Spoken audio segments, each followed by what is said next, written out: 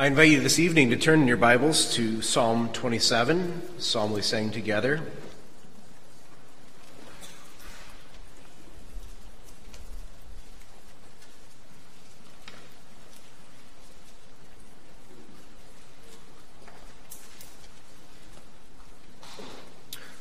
A psalm of David when he was pursued by evildoers. I'm not entirely sure of the history of this psalm, but a psalm for all believers as it reflects their faith when it is surrounded and conflicted, and how we can have confidence. Before we read this together, shall we ask for the Lord's blessing? Heavenly Father, we thank you again that we could turn to your word. We ask now, Lord, that you would speak to us, that you would remove the dimness of our hearts away, that you would illumine our eyes, that we might see, that we might not only hear the words that the psalmist speaks, but that we would experience the feeling that the psalmist has of the confidence we could have in you, the light of our salvation. May we hear that tonight, we ask, for Jesus' sake.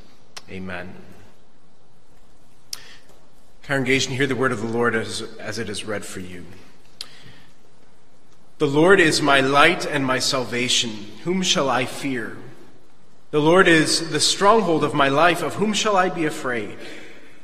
When evildoers assail me to eat up my flesh, my adversaries and foes, it is they who stumble and fall.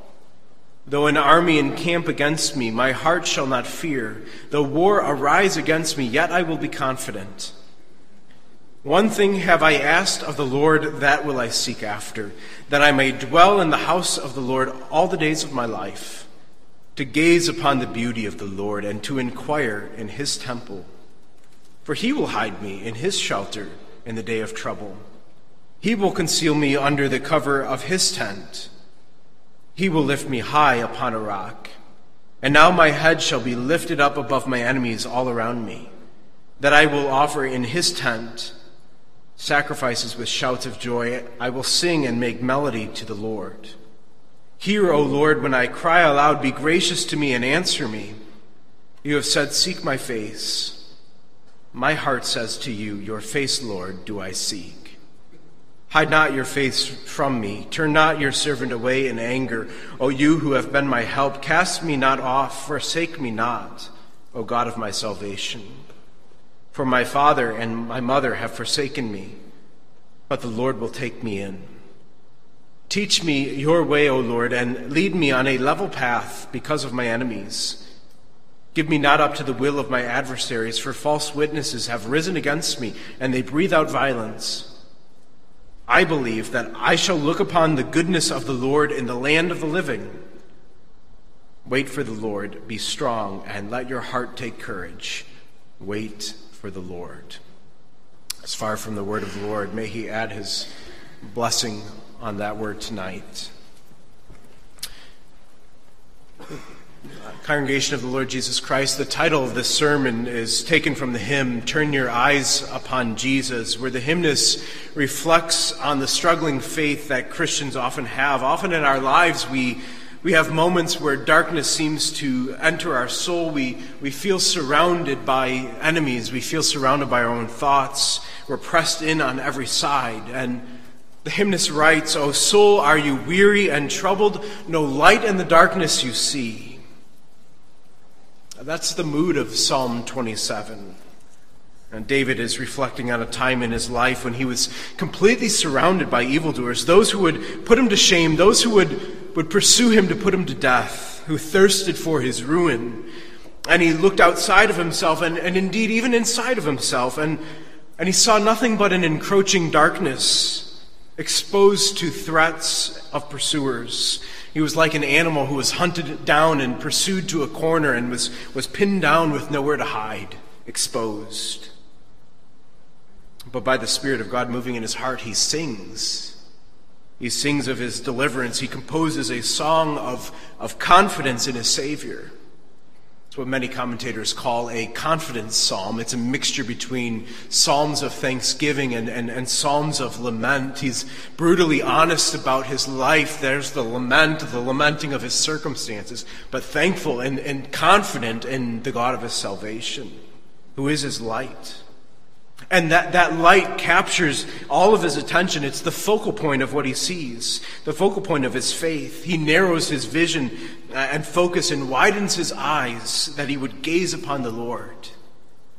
And such a perspective drowns out the sounds of the battle. It lights up the darkness. And so the hymnist could write, "O soul, are you weary and troubled? No light in the darkness you see." And he concludes with that wonderful chorus, "Turn your eyes upon Jesus. Look full in his wonderful face, and the things of this earth will grow strangely dim in the light of his glory and grace." That's what we see tonight. And verse 4 is the pendulum swing of the psalm where David, in the midst of his circumstances, he turns his eyes upon his Savior. He turns his eyes upon God himself, and everything grows strangely dim in the light of his face. And that's what God would desire for us to see here this evening, no matter how we feel this evening, no matter what we're going through, what circumstance of life, what trouble comes upon us. For if we focus on the trouble, it will feed our fear. But if we focus on ourselves, we'll doubt our faith. But if we turn our eyes upon Jesus, we can be confident in all things. And what a remarkable thing that the Apostle Paul testifies to when he counts all of his own righteousness, all of his own achievements, all that he's done in life, and he counts it all as rubbish, as refuse, because he's seen the face of God in Jesus Christ. That he might know him, he says, that he might know the power of his resurrection and be found in him in the righteousness that comes through faith. That's the world growing strangely dim in the light of his face. And may we experience that here this evening as the Spirit works in our hearts through this psalm. First, by seeing this is a faith that is surrounded by shadows. David's confidence comes in spite of what he sees. What he sees coming on the horizon, there's this deepening of darkness and shadow around him. He watches, as it were, as the walls of his fortress are being closed in by the enemy, pouring in around him, as if the dam had broken and the waters are rushing towards his walls. And we're not giving a historical context to this psalm, nor do we need it. The Spirit uses this psalm to speak to every believer in every circumstance. And certainly in David's life, it could have been Saul, it could have been Absalom. But the Spirit uses the ambiguity that he might speak to all of us in a timeless sense, where all of us can benefit from the imagery that's employed throughout this psalm. And you can imagine King Hezekiah and as he stood on the walls of Jerusalem, watching the armies of the Assyrians and Sennacherib closing in around the city, and him running to the temple to pray to the Lord, to tear his clothes in sackcloth and ashes, crying out to the Lord. And how God responded in his defense of the city, and God encamped around them, besieged people, sending his own angels, 185,000 of them, slain in the night. And similarly, the author of Hebrews quotes the Psalms in the New Testament for a New Testament church. It speaks of a church in Hebrews that was afraid of persecution, afraid of the future. Many thinking to turn back. And the pastor says there, "The Lord is my helper. I will not be afraid. What can man do to me?" Quoting from Psalm 118. The Psalms have a timeless relevance to our faith, and David likewise here speaks to his faith as he watches as the shadows are closing in against him, and he's mustering all of his courage for when they come. You get a sense as he feels as if there's no one else coming, that he's all by himself. No one else is coming to save him. They're coming, they're marching, they're flanking him. Notice how he puts it in verse 3, "When they come, when evildoers assail me." Or a few lines later, "Though an army encamp around me, though war arise against me, yet I will be confident." And where does he derive his confidence? He's not saying, "Bring it on." He's not being arrogant. He's not being speaking to how strong he is, how well prepared he is, how tall his walls are. But he's reminding his heart of his faith. Even in the metaphors he uses to describe God are metaphors that run contrary to everything he sees. God is my light, but everything around me is darkness. God is my salvation, but I am surrounded and trapped. God is the stronghold of my life, but I have never been more exposed, weaker. He has the disposition of Paul, who praises God that his power is made perfect in weakness. He had fightings within and fears without, and he says, my grace is sufficient for you, my power made perfect in weakness. And David is confident in that power of God to use his weakness to display his strength. And notice the images he uses to paint the picture of God's strength. He is my light and my salvation. Whom shall I fear? A light being one of the most ready images to describe God in the Bible. It's often in connection with the truth. Those who believe on him are called children of the light. It dispels darkness. It makes a way forward. God's word is a light to our path, a lamp to my path, a light to my way. It's also a metaphor that is associated with the creative power of God. It was the very first words that he speaks, let there be light. Out of nothing, God brings into existence all of creation into the light. And perhaps most evocatively, the Apostle John says in his first epistle that God is light, and in him there is no darkness. And James calls him the Father of lights, the one who brings every blessing with him, no shadow of change. All of that's captured in this image of blessing, of creative power, of being near him, of lighting his path forward. God is my light and my salvation. And so he's saying, if there's darkness, if there's shadows surrounding me, he confesses a God who created light out of nothing, who could bring salvation out of the hopeless circumstances, out of the darkness. As the hymnist writes, the clouds you so much dread are big with mercy and shall break with blessings upon your head. Don't you know that in your life? The psalmist speaks of all of us, those who when we see the darkness around us, oftentimes God uses that darkness to bring about blessing in our life. That he is the one who is sovereign over circumstance, sovereign over darkness, that can transform these things into our very own blessing. He's confessing the God who is present with him in the darkness, looking forward to the day when Christ, the light of the world, would come into his darkness, his greater Son, to make the way of salvation known to all of his people, to be the stronghold of their life. It's the second image we see. Ironically, it's not his fortress where he draws his strength. It's his Savior. He confesses in verse 5, he will hide me in his shelter in the day of trouble. He will conceal me under the cover of his tent.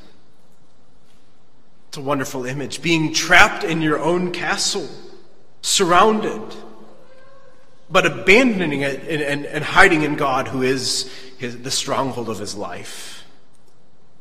David isn't concerned to bolster his own defenses or take refuge in his own strength, but in his weakness, he runs to the only place he can run to, the only place he can hide, in God himself. Our first parents ran and hid themselves from God, but what a joy, brothers and sisters, that we can hide in God. One of the great quotes from C.S. Lewis in The Weight of Glory is where he says that the devil is a master chess player, and he's always maneuvering us into a position where the only way we can save our castle is if we forfeit the bishop. To build up our own kingdoms, our own strongholds. And that's exactly what went on before David. Before David, King Saul was like that. Save the kingdom at the expense of the prophets and the word of the Lord. And David himself was like that until he was himself humbled by the word. And here, the Spirit, by faith, his faith rests on the promises through the Spirit in the safety of his stronghold. And there, under his shadow, being surrounded by him, he is hidden.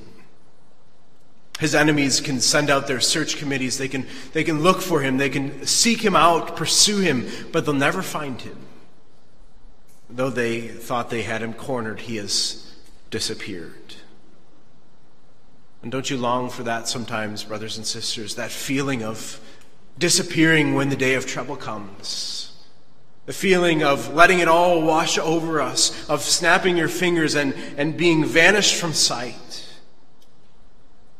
Where we can rest, where we can hide from our sin, where we can rest from the accusations of our conscience, the world, the flesh, the devil, everything that is against us, that we could just be out of sight and out of mind.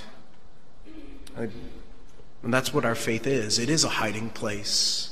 The Apostle Paul says in Colossians 3, "For you have died and your life is hidden." Your life is hidden in Christ, in God. And when Christ, who is your life, appears, you shall appear with him in glory. You're hidden in Christ, and Christ is before the throne of God. He is the stronghold of our life. He is that perfect one who has entered through and pierced through the veil that he might be seated at the very throne of God, that we might be there with him in his presence. That our life is secured from all of the circumstances of the darkness we see. That's what our faith rests upon. It's hidden in Christ, in God. Our true life is hidden in Christ. That's the longing that David has here. It was what we now experience. We hear that longing in verse 4 as we come to our second point. He longs to dwell in God's presence forever, to know him and to know the power of his resurrection, as Paul would put it. Though he perceives it only in part by the Spirit, he turns all of his focus on the Lord. One thing, he says, "One thing I have asked of the Lord that I will seek after, that I may dwell in the house of the Lord all the days of my life, to gaze upon the beauty of the Lord and to inquire in his temple." One thing, one holy passion filling all of his frame, his every breath. The Puritan writer Richard Sibbes calls this psalm a breathing after God. It's where every prayer is narrowed in focus and for one thing, one purpose, one desire, no matter the circumstance of life, no matter what lot he sees, to pursue and chase his Savior with every breath he takes. That's the pursuit of true life. This one thing. He puts lyrics to the words that Jesus tells his disciples when he says, "Seek first the kingdom of God and his righteousness." Seeking Jesus and living according to his words. That's the one thing. Remember the story of Mary and Martha as Martha had opened her home to Jesus and was busy making everything ready and busy with serving. And Mary simply sat at Jesus' feet and listened diligently to whatever Jesus was saying and teaching. And finally, Martha had enough, and she cried out to him, "Lord, don't you care that I'm busy here serving you, and my sister is sitting at your feet?" And Jesus says to her, "Martha, Martha, you are anxious and troubled about many things, but one thing is necessary. She has chosen the good portion, and it will never be taken away from her." Or perhaps the rich young ruler who lived his life with such a concern to be perfect in everything, spotless in his record. "What must I do to inherit eternal life?" And Jesus says, "You know the commandments." And he says, "I've done those since youth. I've done it, Lord. I've done enough. I've achieved it." And Jesus says, "One thing you still lack.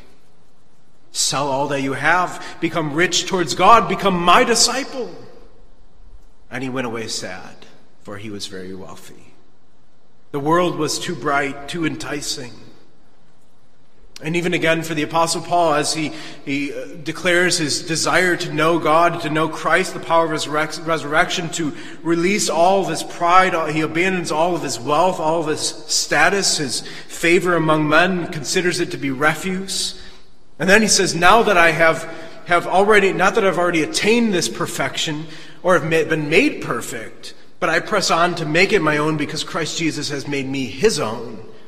And one thing I do, I forget what's behind and I strain towards what's ahead," the upward call of God in Christ.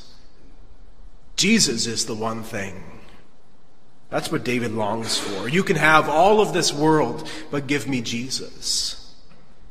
That's David's prayer of faith. I want to dwell with him forever, all of my days, that I might gaze upon his beauty and inquire in his temple, to be like him in his presence.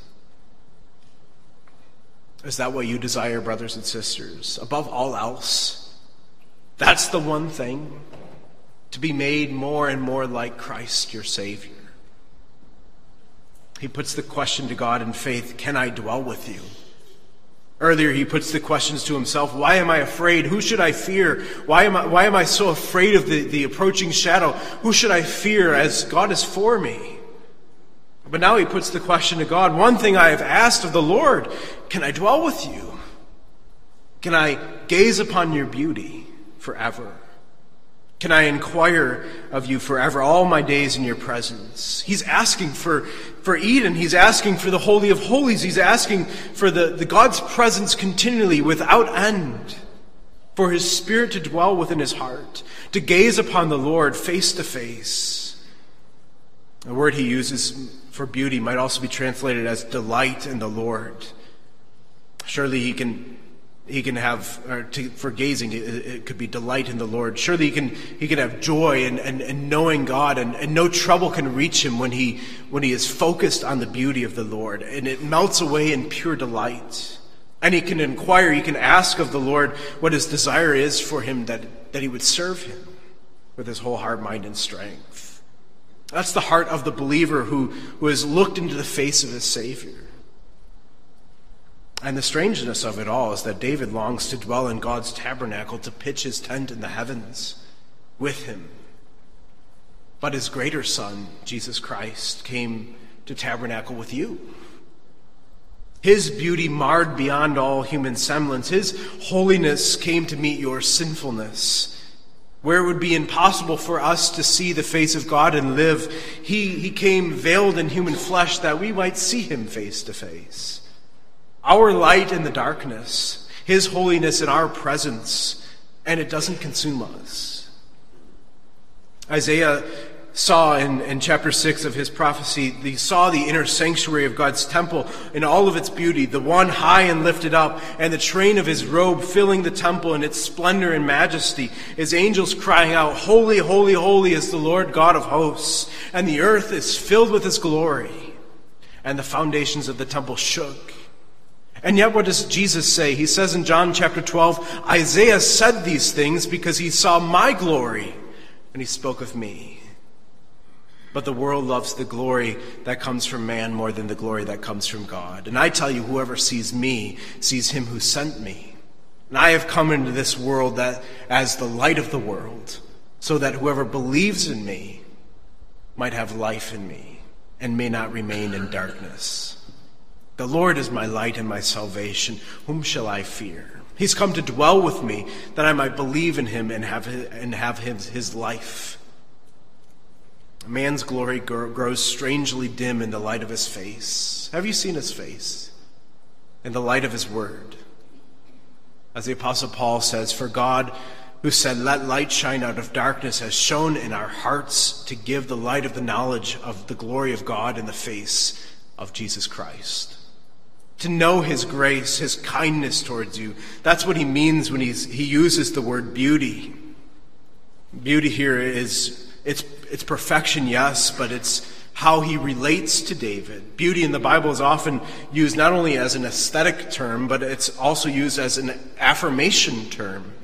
It points towards a positive effect. When ointment is poured on Jesus' head, he says to his disciples that this lady has done a beautiful thing to me. He affirms it to be a positive thing.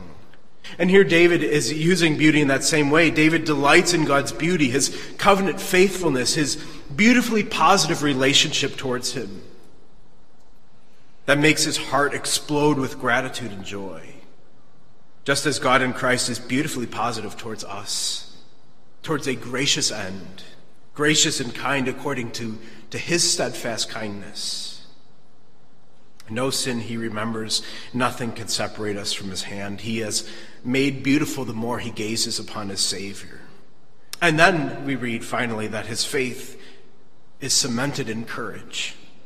That's the final thing we see here this evening. It's as if he's transported back to the reality of his situation. But now everything is different. He feels hidden in God and concealed from the wrath of his pursuers, the flesh eaters who have surrounded him on every side. It's as if he is vanished from their sight. And now he can steal his confidence in God's word and the God of his salvation. And he says in verse 5, God will lift me high upon a rock. God will pluck him out, as it were, from his distress and set him high above his enemies, those who would pursue him. Secured upon the rock, where he can point down upon them and laugh at their vain attempts to assail him. And he's overwhelmed with joy and gladness as if he's rescued in a pinch. And he says, I will make sacrifices to God in his tent with shouts of joy, shouting for joy that his God has won the victory, singing and making melody of his deliverance. There's no fear left. Rather, as we sang from Psalm 27, uplifted on a rock above my foes around, amid the battle shock, my song shall still resound. He has escaped the grasp of his enemies and sings of his victory. He's free from fear, free to live a life of thanksgiving, a conqueror's courage. David expresses the Christian life, the life of faith. Yes, when the circumstances are grim, yes, we remain sinners. Yes, we have seasons of discouragement, moments where God's face seems hidden, but when we look at the Savior, we have confidence. When we look at Christ, we are reminded that we are more than conquerors in him.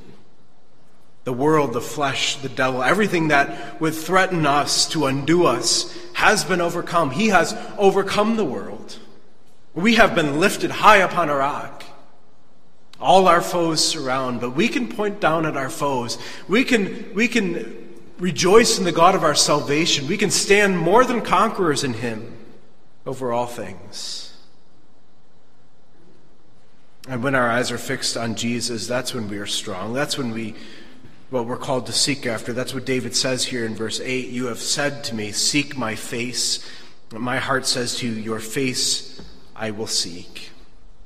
It's a lifelong pursuit to seek his face, the face of his Savior, and seek his favor, his blessing. That's why he says, don't hide your face from me. Don't turn from me in your anger. Cast me not off. Forsake me not. My father and mother have forsaken me, but the Lord will take me in.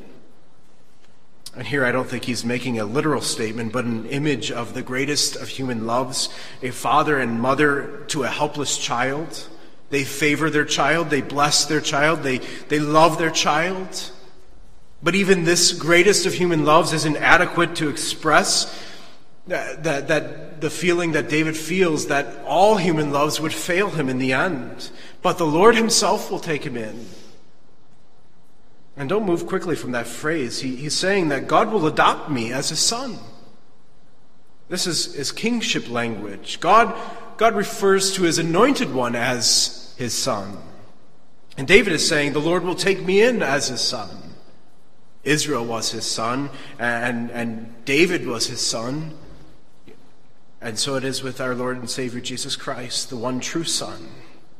And here he is confident that God will make him his son, chosen by him, taken into his home.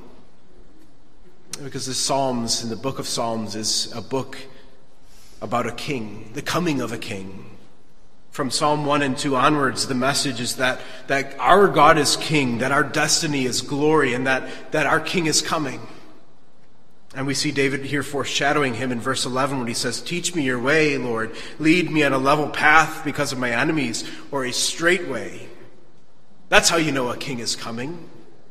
A highway is constructed. That's what David's asking for. Construct the highway. Level the mountains. Raise the plains.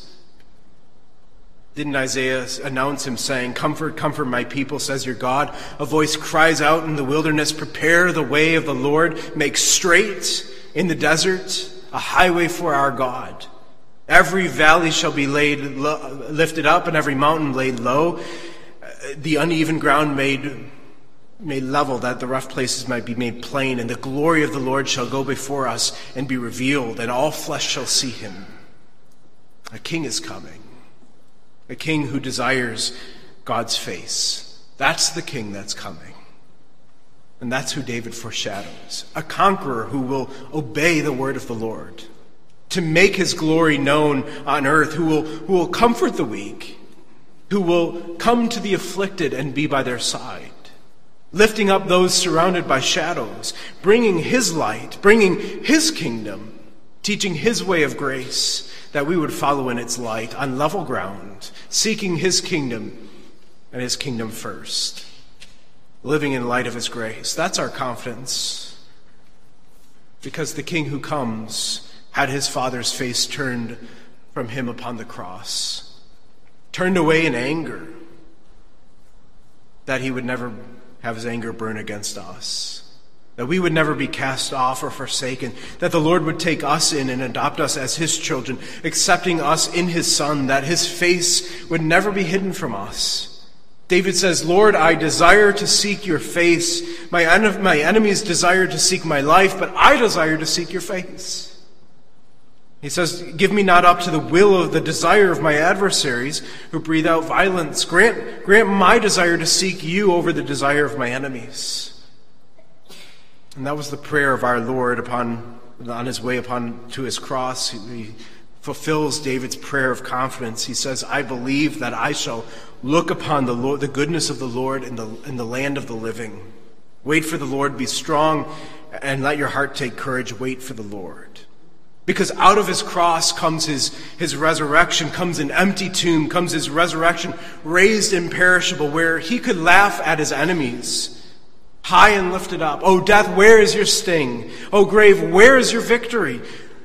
The victory is in God and Christ. Thanks be to God who gives us the victory in Christ. That's the destiny that the Psalms are pointing us towards, a Savior, a King who comes, who seeks God's face, that we might also seek after him. No power of sin can withhold us, no scheme of darkness, wickedness, when we are united to that King, the resurrected King. So that you could say tonight, I know that I shall look upon the goodness of the Lord in the land of the living. And when the psalmist uses that, he means now, he means here, while I'm living, the land of the living. I know I shall see his face.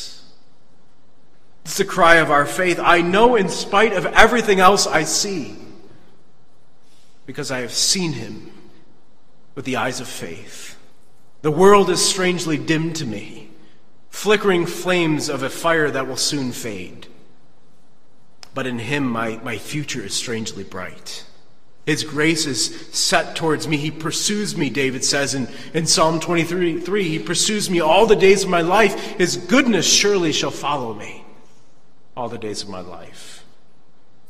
His light has dwelt in my darkness. He sought my face that I might seek his. He met my sinfulness with his holiness, but he didn't consume me, but he clothed me in his righteousness. In my weakness, he gave me his strength. In my poverty, he gave me his riches, that I might hide myself in him, even in the day of trouble, and I shall be hidden.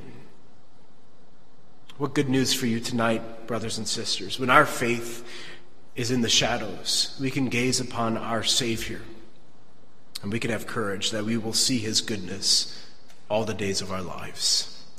Amen. Heavenly Father, we thank you that you have once again spoken to us this evening of the great love you've shown us in Jesus Christ, that you did not leave us in our darkness, but you have sent the light of the world. You have sent your own Son to dwell with us. And Father, we are so thankful that amidst all of the circumstances of life, amidst our own sin and sinfulness, we can find a cover. We can find a hiding place to rest our weary souls, and to know that we are hidden and secure, and that you are the stronghold of our life. And so, Father, may we leave this place into this week ahead and all the various circumstances and things and providences that you send our way, that we could be confident. Would you build us in that confidence tonight, we ask, for Jesus' sake. Amen.